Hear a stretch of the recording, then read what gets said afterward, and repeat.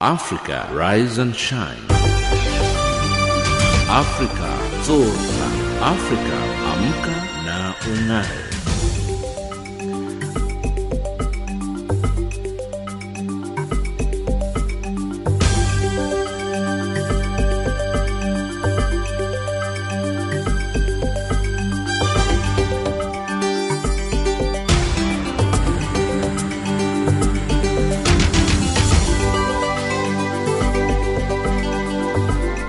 Good morning and a very warm welcome to Africa Rise and Shine. This is Channel Africa, the voice of the African Renaissance, coming to you live from Johannesburg in South Africa. We're on the frequencies 6145 kHz on the 41 meter band to Southern Africa and on 15255 kHz on the 19 meter band to Far West Africa. I'm Lulu Gabu in studio with Onele Nzinzi, Tabiso Luhuku and Tami Kuza. In our top stories on Africa Rise and Shine at this hour, France tables a draft resolution on Burundi at the UN.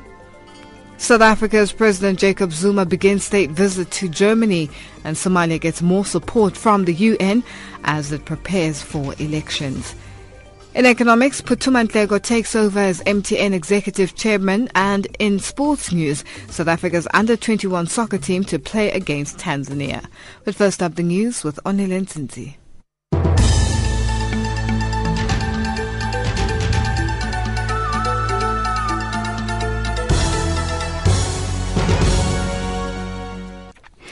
Thank you, Lulu. Looking at your news update. At least a dozen inmates and guards have been wounded during a riot at an overcrowded prison in Guinea's capital, Conakry.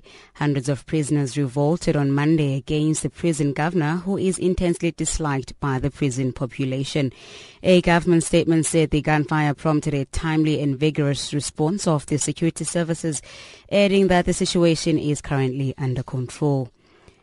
The strife-torn Central African Republic says it is now in a position to hold planned elections on schedule over the coming months. French Defense Minister Jean-Yves Le Drian says the country is in a position to hold the first round before the end of the year and the second round early next year.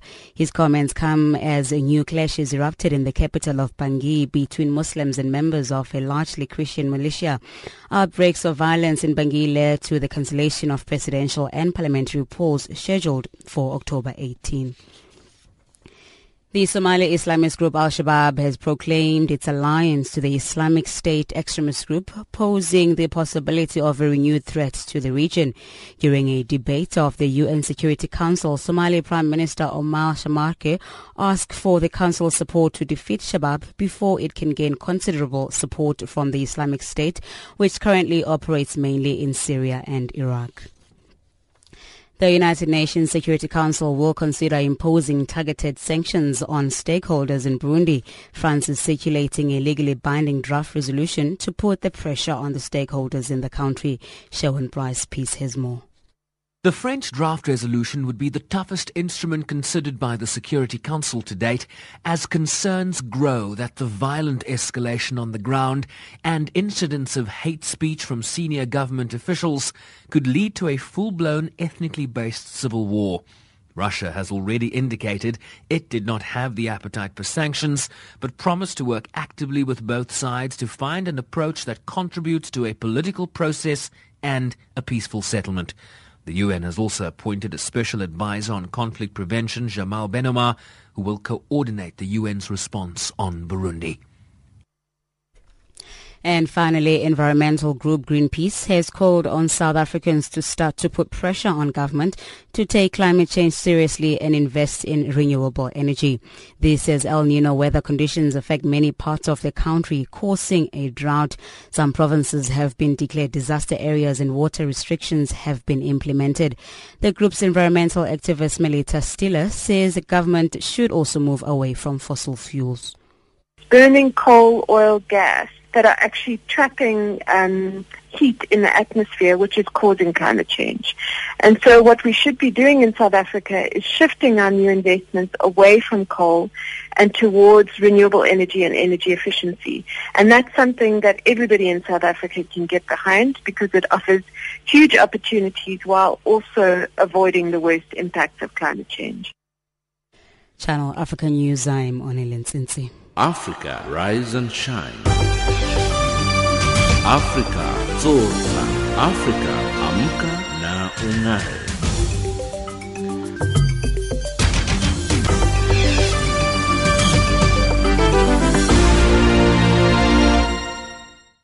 Thank you, Onele. It's 8:05 Central African Time, and you're listening to Africa Rise and Shine. We're coming to you live from Johannesburg in South Africa. France has ramped up the pressure on Burundian stakeholders with a Security Council draft resolution that warns the government to cooperate with regional mediation efforts and for all parties to reject violence. With tension escalating for a fear of returning to an ethnically based civil war in the country, the draft warns of Council's intention to consider additional measures, including targeted sanctions, whose actions and statements impede the search for a peaceful solution. Show and Brasby's report. The 7,553rd meeting of the Security Council is called to order. After an urgent session of this council where UN officials again warned of a Burundi on the brink, France's Deputy Permanent Representative Alexis Lamech circulated what could be the firmest response from the UN body to date. In this draft resolution, we call on all parties to reject violence and to convene an inter-Burundian dialogue. We welcome the appointment of a special advisor by the Secretary General to coordinate UN efforts in response to the situation. We express our intention to consider additional measures, including targeted sanctions, against all Burundian actors whose actions and statements contribute to the persistence of violence and impede the search for a peaceful solution. But Russia's Deputy Permanent Representative earlier shot down the idea of sanctions. Listen to Peter Lichev speaking on his way into the council. To work very actively with both sides, or with many sides, but not only with the government. We should find an approach that contributes to the political process, to a peaceful settlement. Could sanctions help? No. A question we raised with the French ambassador. With Russia's reluctance for punitive measures, what were the resolution's chances of success? This issue is currently discussed among member states. But the point I think which is important that we have to keep in mind it is that this very idea, this notion of targeted sanctions, the threat of targeted sanctions is something which has been raised by the African Union itself. And it comes actually from statements issued by the Peace and Security Council in Addis Ababa. A council now threatening sanctions as a tool to force change on the ground, but without consensus here, the task of breaking the cycle of violence in Burundi could prove that much tougher. But as the High Commissioner for Human Rights, Zeid Ra'ad Al Hussein, explained, it was critical for the country to remain at the top of the council's agenda. Recent inflammatory remarks by members of the government have suggested that this crisis, which has involved targeting people for their perceived political affiliations, could increasingly take on an ethnic dimension. The President of the Senate recently ordered local authorities to identify, and I quote, elements which are not in order, end quote, and to report them to the police for them to be dealt with. He also called on the police to get ready to finish the work. Phrases such as these recall language that this region has heard before and should not be hearing again. Speaking via video link from Bujumbura, the country's Foreign Minister Alain Nyamitwe played down the spreading violence and informed Council that Burundi was in a general state of calm, except for a few hotspots in the capital. Contrary to certain information set around by radical opposition and some media, Burundi is not in flames. There are certain acts of crime attempting to attract the attention of the international community, but they are being reined in. As you know, security is the cornerstone of everything, because absent security, no development is possible. With diplomats here warning that the country may have reached a tipping point. Mind you, some have been saying that for months. I'm Sherwin Brycebees in New York. From a failed state to a country that is coming together. That's how UN Special Representative Nicholas K. has described Somalia. The envoy was addressing the Security Council, which on Monday unanimously agreed to give more international support to the country as it gears up for elections next year, while also confronting ongoing challenges such as terrorism. UN Radio's Deanne Penn reports. Mr. Kay told the Security Council that Somalia is well advanced in its transformation from failed state to recovering state. Somalia had been without a functioning government for more than 2 decades until an internationally backed regime was installed in 2012. Since then, there has been progress on the political front and in recovering territory from the terrorist group Al-Shabaab. In each of the emerging federal member states, there is a government, an assembly and an agreed charter. Increasingly, Somalis see government closer to them, more able to deliver for the people and to be held accountable by them.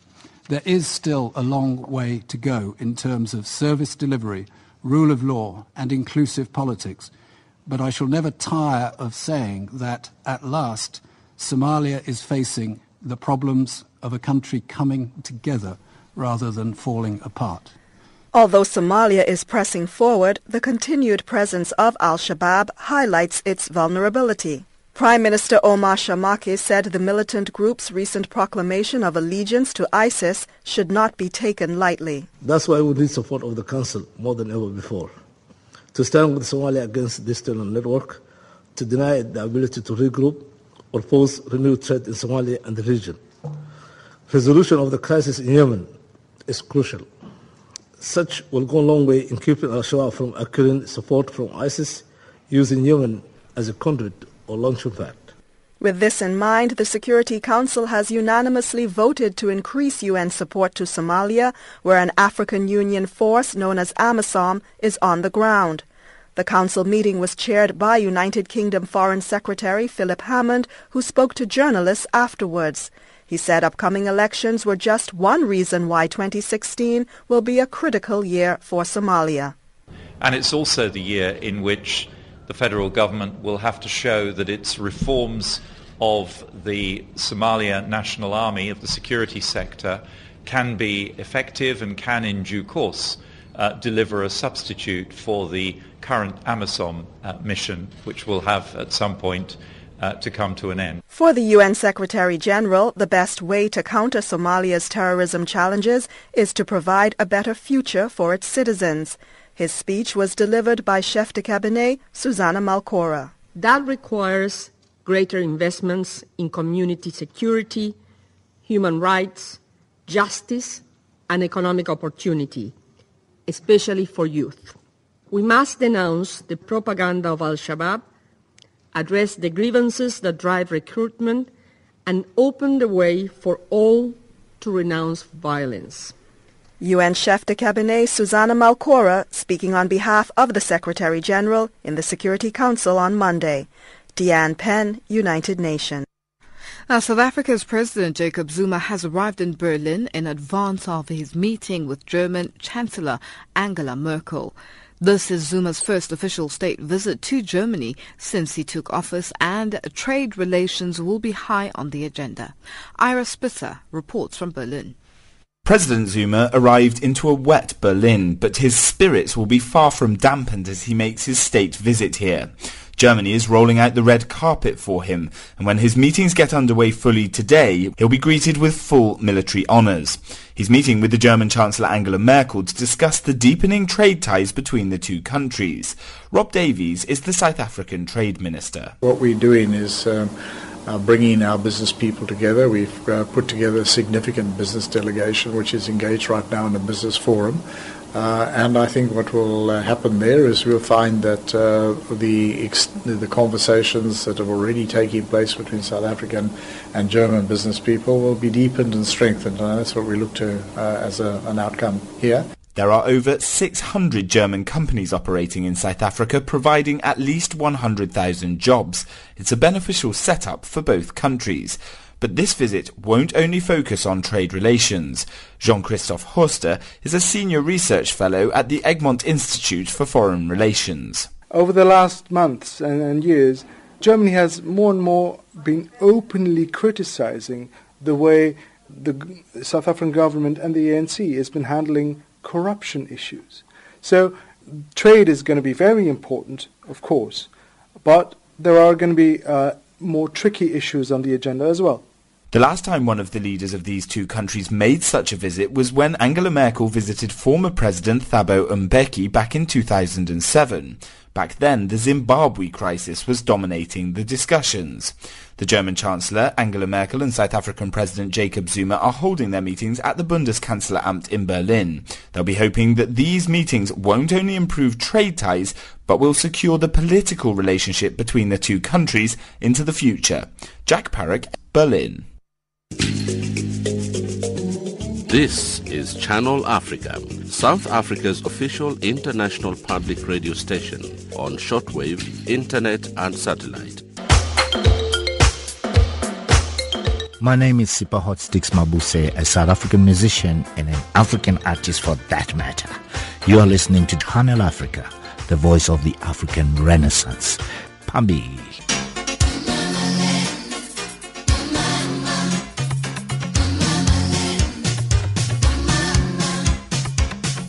My name is Yvonne Chaka Chaka from South Africa, but Africa is my home. You're listening to Channel Africa, the voice of the African Renaissance.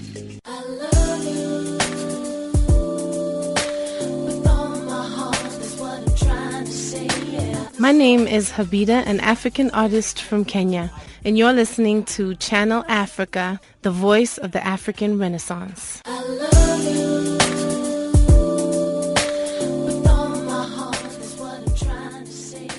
Africa, rise and shine. Africa, zorka. Africa, amka na ung'are.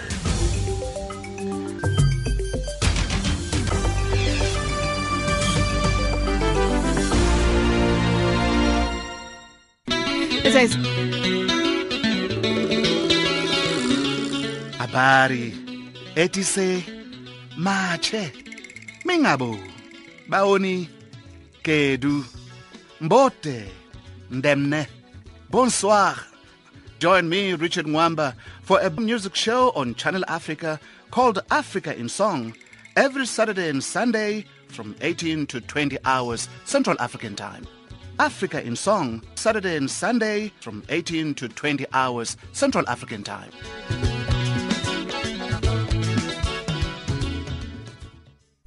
It's 8:17 Central African Time and you're listening to Africa Rise and Shine. We're coming to you live from Johannesburg in South Africa. A state of competition policy and enforcement in the developing countries will come under the spotlight this week. The Competition Commission of South Africa will host the 4th BRICS International Competition Conference in Durban. Competition Commissioner Thembinkosi Bonagele says many of the challenges facing growing economies are similar, such as market concentration and weak sector regulators. Tepo Mungwai reports. Hundreds of delegates representing antitrust regulators and academics from BRICS and other countries are meeting in Durban this week. BRICS countries include Brazil, Russia, China, India and South Africa. Competition Commissioner Thembinkosi Bonagele says most of BRICS countries are dominated by a strong culture of monopoly. You look at all the BRICS members, apartheid South Africa, the Soviet Union, and so on. All of these, China, these were all closed markets. And so even India, the market reforms are relatively new. So the history we face might be coming from different political backgrounds, but the structure of the markets tend to be quite similar. Monopolies and large firms that tend to be dominant. So abuse of dominance is one of the common features you find in many BRICS countries. The 4-day deliberations will focus on a range of issues, including the impact of the growth of supermarket chains, profits and market power, Bonagele explains. So we want to learn how do they balance between these policy instruments. Another exciting panel is that of poverty and competition. This is where we have Joseph Stiglitz coming to talk to us about whether competition has got relevance in eradicating poverty, reducing inequality and dealing with unemployment. So these are also some of the lessons we want to learn. The theme for this year's conference is competition and inclusive growth. I am Tshepo Mongwai in Durban. Countries around the world have a duty to protect the innocent and abolish the death penalty. That was the message brought to the heart of the UN by Kirk Bloodsworth. On death row 2 years ago, for 2 years, he was the first prisoner to be exonerated thanks to DNA evidence more than 20 years ago. He was joined by a host of top officials and diplomats at UN headquarters in New York for the launch of a new edition of the book Moving Away from the Death Penalty. Matthew Wells was there.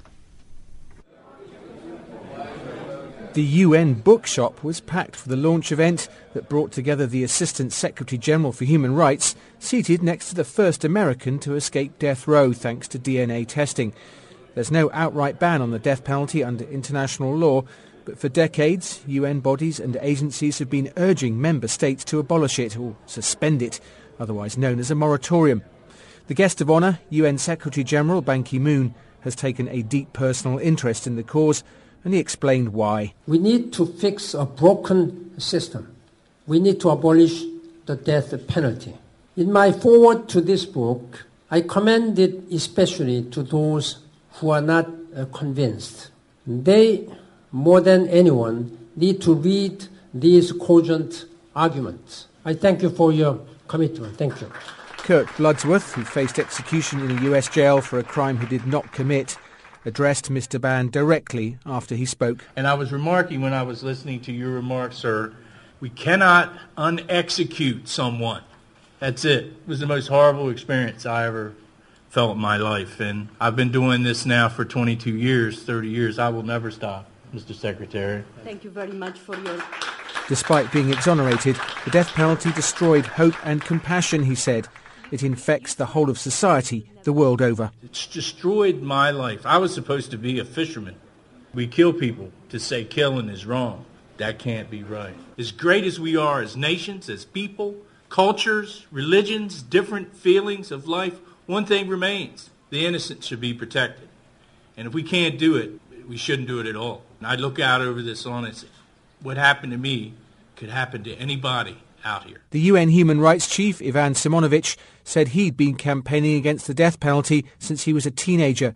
He outlined how far the UN had moved on the issue. It starts in 1975, where we have 92% of member states executing. And in 2015, just 40 years later, we have 27%. So general trend is quite clear. There's no evidence, he said, that the death penalty deters crime. However, there is compelling evidence that efficient sentencing and efficient justice system do deter crime.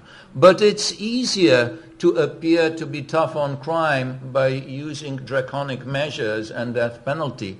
Believe me, I know what I'm saying. I'm former Minister of Justice. Actually, my question first is what the leadership, how we can create and generate and produce the leadership in those countries, those who are far away from this kind of things. One question from the audience came from former Pakistani MP turned religious rights campaigner Pervez Paul Rafiq. Following terrorist attacks, his country recently ended its moratorium on the death penalty. Mr. Simonovic said this was a self-defeating move. Does the death penalty deter terrorists? Is this logical? If people who are ready to blow themselves up, can they be scared by the death penalty? Just to the contrary, by executing, you are transforming criminals into martyrs. Although state executions are down year on year, the number of death sentences passed went up. There is still a long way to go, advocates agreed, before capital punishment is a thing of the past. Matthew Wells, United Nations. Now today we ask you, do you think the death penalty has a place in a civilized society? Give us your thoughts and your views on email at info@channelafrica.co.za or tweet us at @RiseShineAfrica or @ChannelAfrica1 or send an SMS on 277-969-57930. Do you think the death penalty has a place in a civilized society? Channel Africa, the voice of the African Renaissance. Africa, rise and shine. Afrika Zorka. Afrika Amka na Ung'are.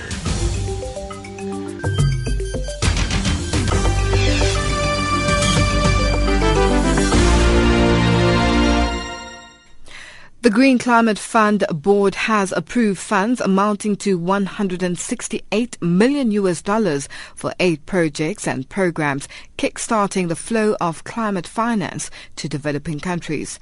At the just-ended meeting held in Livingstone, Zambia, the board decided on 3 projects from Africa. Channel Africa's Hilda Akekelo has more. Speaking to the media, GCF Executive Secretary Hela Chekrohu said the approved projects covering mitigation and adaptation measures are 3 in Africa, 3 in Asia Pacific, and 2 in Latin America. She said of the 3 African projects, Malawi's proposal to scale up the use of modernized climate information and early warning systems has been allocated $12.3 million. I'm happy to say that the Zambian and the first African meeting was tremendously successful, because it had the first ever investments approved by the Green Climate Fund. There were 8 investments approved, 3 of them are in Africa. There is climate services and information investment in Malawi. There is a land desalinized land treatment in Senegal, and there is a rollout of rural renewable solutions for Eastern Africa. And Zambia's Finance Minister Alexander Chikwanda has commended the GCF, saying the funds will go a long way in supporting projects aimed at mitigating the effects of climate change in developing countries. Mr. Chikwanda was speaking after signing a $300,000 grant agreement with the GCF Executive Secretary that will go towards the acceleration of national preparation for climate financing. It is worth noting that decisions you will make during this board meeting will either enhance the outcomes of the 21st conference of the party. For countries whose projects were not successful for funding, Mr. Krohu said the approval signals the beginning of the long-range financing and encouraged Zambia and other developing countries not to lose heart. She said with climate finance being a critical element of global climate talks, the approval of the first project proposals marks a major trust-building measure between developing and developed countries. This is just the beginning, and it's a good beginning because it allows all our partners, including Zambia, which is very active and is even a member of the board on behalf of the least developed countries. It allows all of our partners to know what the board wants and the type of investments the board is looking for. So that will accelerate the ability of countries like Zambia to bring forward their investment. And we all heard the inspirational talk by the Minister of Finance of Zambia, and we read with great interest the Zambian intended nationally determined contribution. Zambia has announced an ambitious climate action plan, which will require us all to work together and provide finance. And one of the GCF co-chairpersons, Gabriel Acosta, said the first review of the project has been an enriching experience, one that allowed the board members a chance to reflect on the areas that need to be further enhanced to speed up support to countries that are already experiencing the devastating impacts of climate change. So you rightly quote the figure of $10 billion, which have been promised by the developed countries, and those promises have now been translated into agreements for around $6 billion US. And at this meeting we approved the first projects. So it will take some time before these first 10 billion are spent. But already at this meeting we had the first discussion about when to start mobilizing new resources to the fund. So that will not start immediately, but because now we have enough money for the first couple of years. But already in the coming 2 years we will start planning the process for how to get more money for the fund. The second co-chair, Henrik Habo, said approving the first projects is an important milestone, particularly for GCF partnering countries and beneficiaries. Yeah, and for the case of middle income developing countries, such as Peru, that has committed resources to the fund. We are working, trying to transform that in actual funds going to GCF. It's a long trip. We have to do a lot of work convincing our Ministry of Finance to go after the commitment that our President had during COP20. During the Livingstone sitting, the GCF board agreed to allocate up to $195 million to the future phases of the Energy Efficiency Green Bond Program in Latin America and the Caribbean. The board also elected 2 new co-chairpersons, Mr. Ewan MacDonald of Australia and Mr. Zahir Fakir of South Africa for the forthcoming year. The Green Climate Fund, which was set up by 194 governments that are party to the UN Framework Convention on Climate Change, is mandated to help keep the planet's atmospheric temperature rise below 2 degrees Celsius. For this effort, it received pledges of approximately $10 billion last year, of which more than half have been signed into contribution agreements. The 12th GCF board meeting, scheduled for the first week of March next year, will be held at the GCF headquarters in Sogno, Republic of Korea. Reporting for Channel Africa from Livingstone in Zambia, I am Hilda Kekelwa. Our headlines up next with Onele Nzinzi.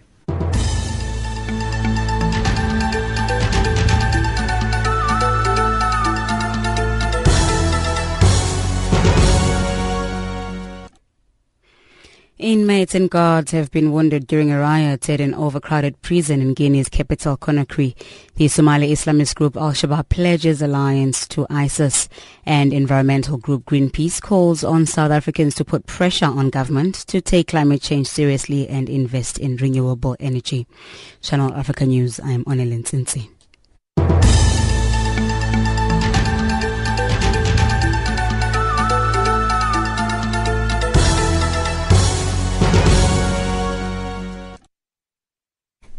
Thank you, Onele. It is 8:32 Central African Time, and you're listening to Africa Rise and Shine.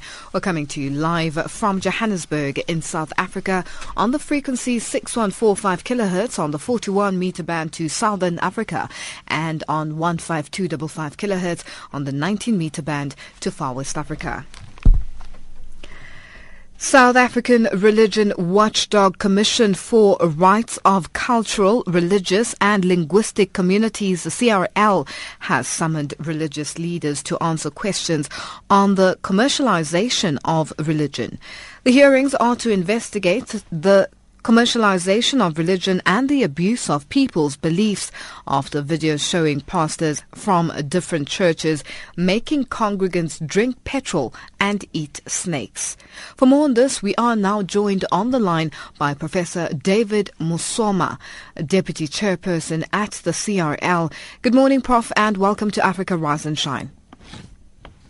Good morning to you, Lulu, and the listeners of Channel Africa. Now, Professor Musoma, can you tell us about these hearings and the objective of the hearings? First, the hearings have already commenced in Durban some 3 weeks ago, and the whole of last week and yesterday we are in Gauteng. A number of religious institutions, religious leaders across the board have appeared to share with us some of the concerns that the Commission is having in its investigation on the commercialization of religion and also the abuse of the people belief systems. We are really on course. There has been some serious agitation precisely because the religious leaders have received summons, and these are not things that many religious people are aware of, and they think this is not a good way of engaging them.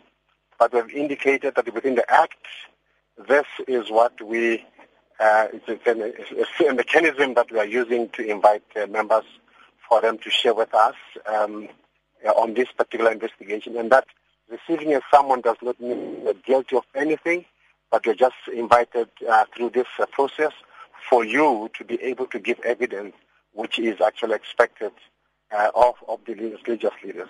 Now, Prof. The aim of the... Okay. Sorry, Prof. Go ahead. Okay.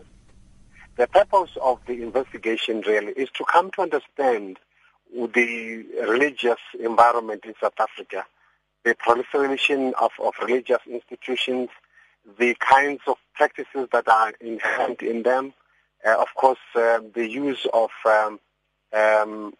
petrols and grass and snake eating, and other practices with regard to whether religion is on sale, the qualification of religious leaders, ordination, who actually gave them the kinds of authority they are doing, their registration, are they, in terms of the South African law, are they registered as non-profit organizations? We want also to look at their finances, because those constitute good governance. Are they actually open for their members to see the resources are generated and how these resources are used for, and things like that. So finally, we want to come up with a recommendation as to whether or not religious institutions should not be, as it were,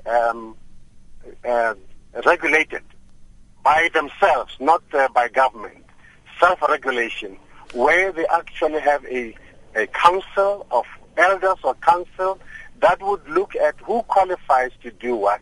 And if something has gone wrong, this person or this institution would appear before them for advice, for counsel, and for guidance. Now, Prof. So this is what Prof. we seek to do. Prof, what has been the reaction from the religious leaders who have been summoned to appear before the council? What is that? What has been the reaction from the religious leaders who have been summoned to appear before the CRL? Well, there are two reactions. The one reaction is that people have come. Some of them have come. And the first one is that because of the system of invitation, which is through summons, they feel agitated by it. They feel that this is not the way to go. They feel that this has undermined them. But we're explaining that within the Act, this is the only route we are able to use, especially because we don't want to give people an opportunity not to appear. The summons gives the condition, you appear. If you don't, these are the results. So we can't spend state money simply dealing with issues that are of serious nature, such as this, without ensuring that we are prudent in the use of the taxpayers' money. Now, last week, Prof, some of the church members were protesting against the hearings, the very same people that this process seeks to protect. Now, what do you make of that? You see, if you don't understand what is happening within the body politics of the church, this is what people would do because they act out of no knowledge at all.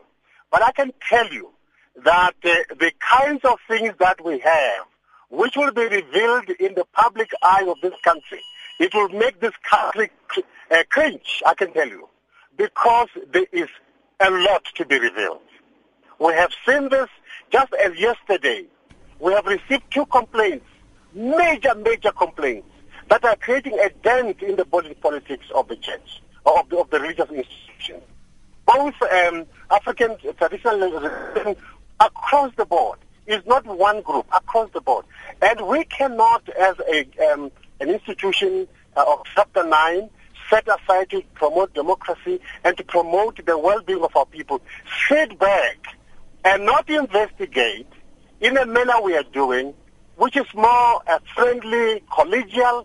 We are not accusing anybody of anything. What we seek to have is only information. Help us to make a determined report which will be sent to Parliament and advise Parliament precisely how do we go forward with the proliferation which is actually going at the heart of undermining the integrity of the Constitution, the integrity of the people of South Africa.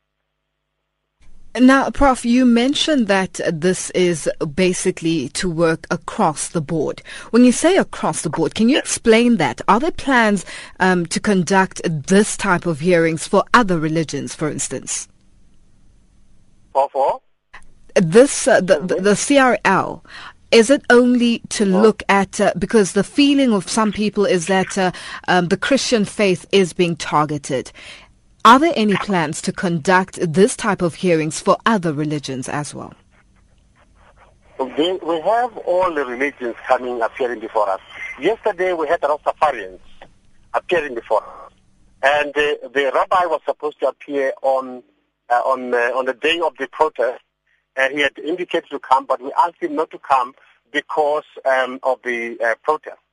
So there is a goodwill across the board.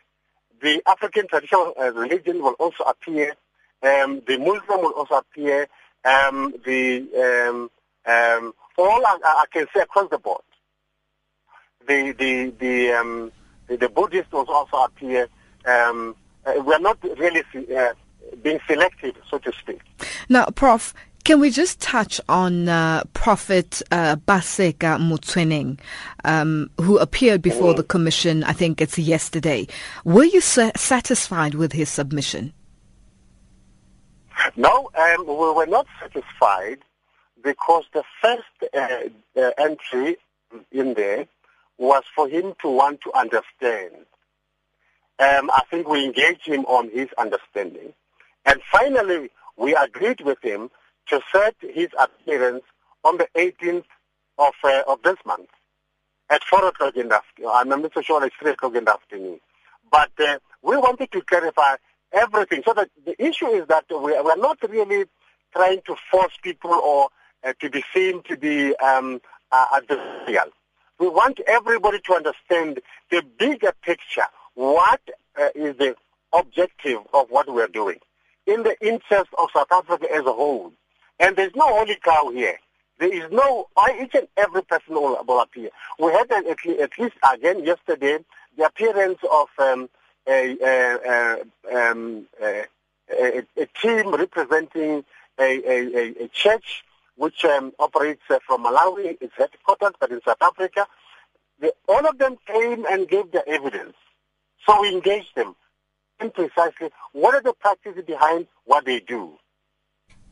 Now, Prof, just looking at this, the council and the hearings, it's why did it get to this point where church congregants were made to drink petrol and eat snakes, where nothing else was done before? Because we've had situations where newspapers and the media has come out revealing what other churches had been doing for some time, but nothing seemed to have been done then up until the video of church congregants drinking petrol and eating snakes went viral.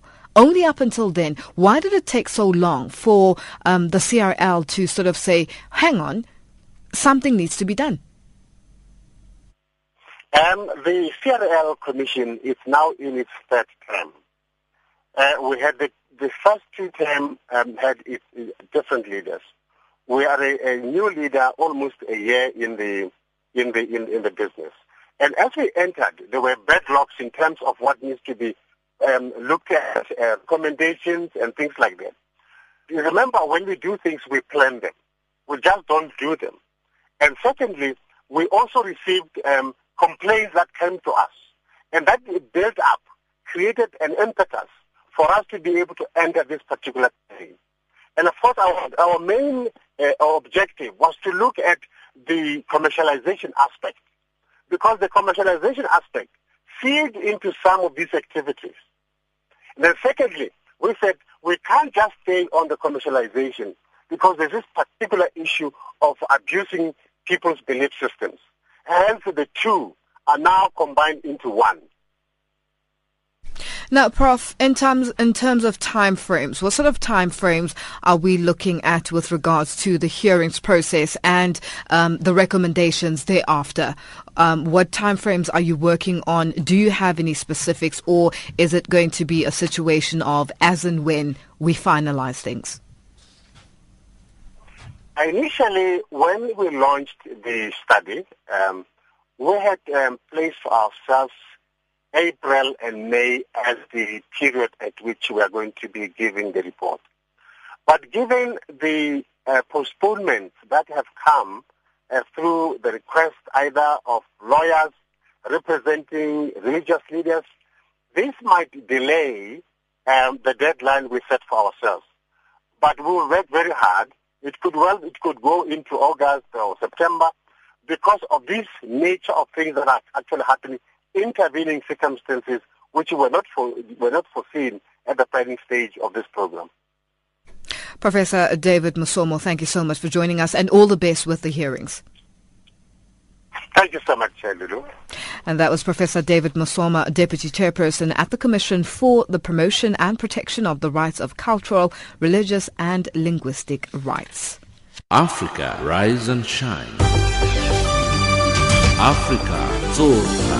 Africa, amka na ungae.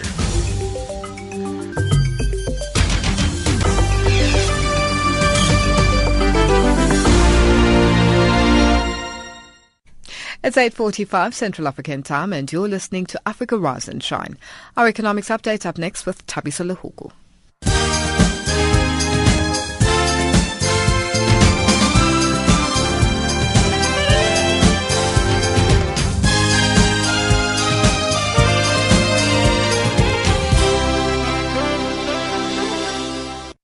Thanks, Balungile. Acting Group CEO of multinational telecommunications operator MTN, Phuthuma Nhleko, is expected to prioritize reducing the over $5.2 billion fine that Nigerian authorities have imposed in the cell phone operator. The fine follows the company's failure to deactivate more than 1 million unregistered SIM cards. Nhleko, who'd been the non-executive chairperson for the past 2 years, was given the executive duties following the resignation of Group CEO Sifiso Dabengwa on Monday. Nhleko had previously served as a director, president and group CEO of MTN from 2001. Company spokesperson Chris Maruleng. Primary aspect of the discussions that related to Mr. Nhleko's perception of how he would steer MTN out of the situation, and more importantly, what his key priorities would be in the 6 months that he had indicated would be his tenure as executive chairperson. Mr. Dabengwa is at pains to point out that he was doing this in the interest of the shareholders and the MTN company at large, given the difficult situation that MTN had found itself. It was also the view of the board to confirm Nhleko as executive chairperson in light of the extensive experience that he has at MTN. There are concerns that South Africa's telecommunications provider Telkom's acquisition of mobile network Cell C would lead to mass retrenchments. South Africa's biggest fixed-line network, for the first time on Monday, confirmed it was in discussions on the possible acquisition of mobile network Cell C. The confirmation comes in a cautionary announcement to Telkom's shareholders. Saudi Arabia's Ooredoo Telecom is Cell C's biggest shareholder with a 75% stake in the mobile network. Jan Vermeulen is from My Broadband. With deals like this, you tend to see retrenchments shortly after, because there's a lot of duplication. In the mobile sector, one could argue for a tremendous amount of increased competition. All of a sudden, you'll have 3 significant mobile phone networks in the country instead of 2 big ones and 2 small ones. That would certainly put Vodacom and Telkom in direct competition with one another. The United States is putting pressure on South Africa to open its poultry market to U.S. imports by threatening to suspend the benefits that South African agricultural products receive under the African Growth and Opportunity Act, AGOA.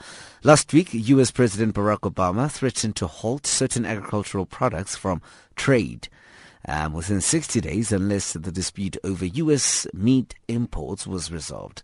South Africa's Trade and Industry Minister Rob Davies.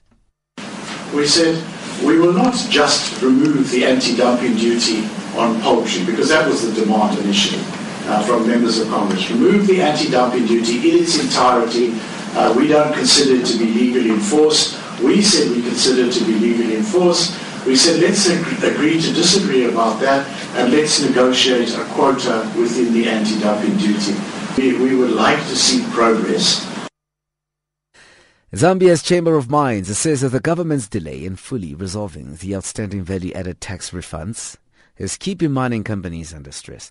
The Chamber's president, Nathan Chisimba, says the better ownership dispute that erupted over China Copper Mines Limited shows there is need for mining rights administration process to work more effectively, and the efficacy has to be visible. The US dollar trades at 14.22 in South Africa, 10.61 in Botswana, 13.19 in Zambia, 0.66 British pound, 0.92 euro, gold $1093, platinum $911 an ounce, Brent crude oil $47.40 a barrel. Channel Africa's economic update. My name is Tabiso Lohoko.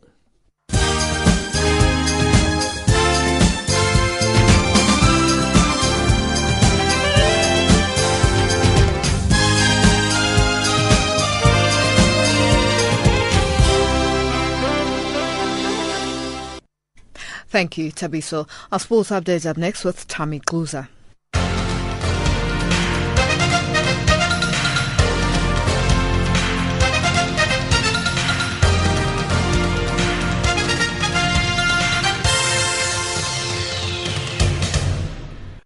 In your sport, thanks for joining us. The South African Bafana technical team is yet to replace the injured Itumeleng Khune after his teammate at Kaizer Chiefs, Brilliant Khuzwayo, is said to be having some family commitments. Bafana will leave on Tuesday morning for the crucial second leg round World Cup qualifier against Angola to be played at the Estadio Nacional de Umbaka in Benguela on Friday. Khune sustained a knee injury during a training session at Chiefs last week and missed the Soweto derby this past week, a game that saw Khuzwayo playing his first official match of the season. Bafana's media officer, Mahlomola Morake, sheds more light on the story. So you might have seen a tweet that we sent earlier that Brilliant Khuzwayo has been called up to replace Itumeleng Khune. Unfortunately, due to family commitments, he's not able to join us. So that is why I said earlier, we're still missing one player, the goalkeeper, that the coaches are still working on. Besides Khune, there's about 4 players who are also being treated for knocks. The likes of Chiefs duo of Eric Mato and George Lebisi, as well as Mpumalanga Black Aces duo of Jackson Mabukhwane and Thabo Nonyane. But the Bafana team Dr. Thulani Ngwenya says that all these 4 players are fine to continue with the team this week. We've got 5 players who are injured. The first one is Jackson, but it's not a serious injury. He's got a right knee injury sustained during training at Aces, and we are treating him, but he's fit to participate. We also have Lihonolo Nunyana from Aces as well, with a right knee injury and a lower back strain. He's also fit to participate. We are managing him. The second leg takes place at the Moses Mabhida Stadium in Durban next Tuesday. And the South African men's under-23 national team are in camp until Saturday the 14th of November as part of their preparations for the 8 Nations tournament scheduled to run from the 28th of November until the 13th of December in Senegal. 3 top nations from the continent will qualify for the 2016 Rio Olympics. Coach Owen Tagama has called up 24 players to participate in the local training camp and will play a practice match against Tanzanian men's senior national team on Tuesday at the El Dorado Park Stadium at 4 p.m. Central African Time. And as a result of the under-23 camp, Coach Tagama will not travel with the senior national team to Angola for their first leg of the World Cup qualifier that will be played in Benguela on Friday. And in rugby, the South African Springbok Sevens rugby squad started their final preparation camp for the upcoming HSBC World 7 Series with a full day of training and planning session on Monday in Stellenbosch. The large training squad that assembles at the Stellenbosch Academy of Sports consisted of several Springboks from the 15-man code, who have been including the Blikspocket training squad for the upcoming season. The World Series kicks off in Dubai on December the 4th and 5th and will be followed by the first ever HSBC Cape Town Sevens tournament a week later. And finally, allegations of corruption and covering up doping violations has plunged athletics into deeper crisis. Our UK correspondent Keshom Nyati reports. This has been one of the darkest moments for the athletics movement. It is very much similar to problems affecting World Football Administration, where its president, Sepp Blatter, has been forced to step aside pending a thorough investigation and audit. The shattering effect on athletics is the cancellation of the World Athletics Gala, which was supposed to take place in Monaco at the end of this month.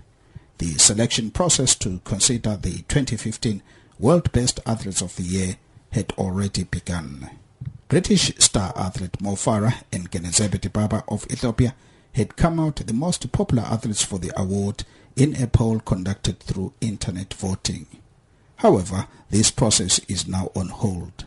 The shameful and serious doping violations by the athletes and corruption was uncovered by a German television station and a British newspaper. Gesho Mnyati, Channel Africa Sports, London.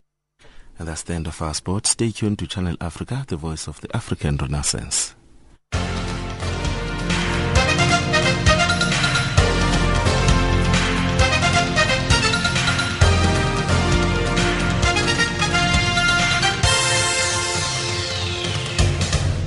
Africa, rise and shine. Africa, zorka. Africa, amka na ung'are.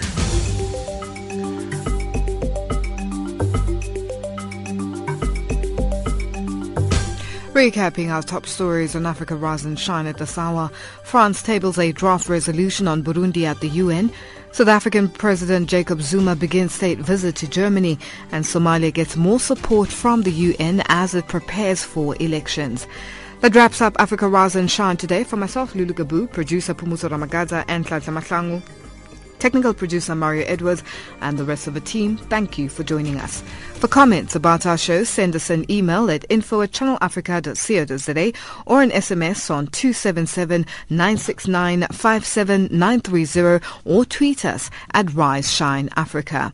Now taking us to the top of the hour for the news on the frequency 9625 kHz on the 31 meter band to Southern Africa is Yvonne Chaka Chaka with a song titled Motherland.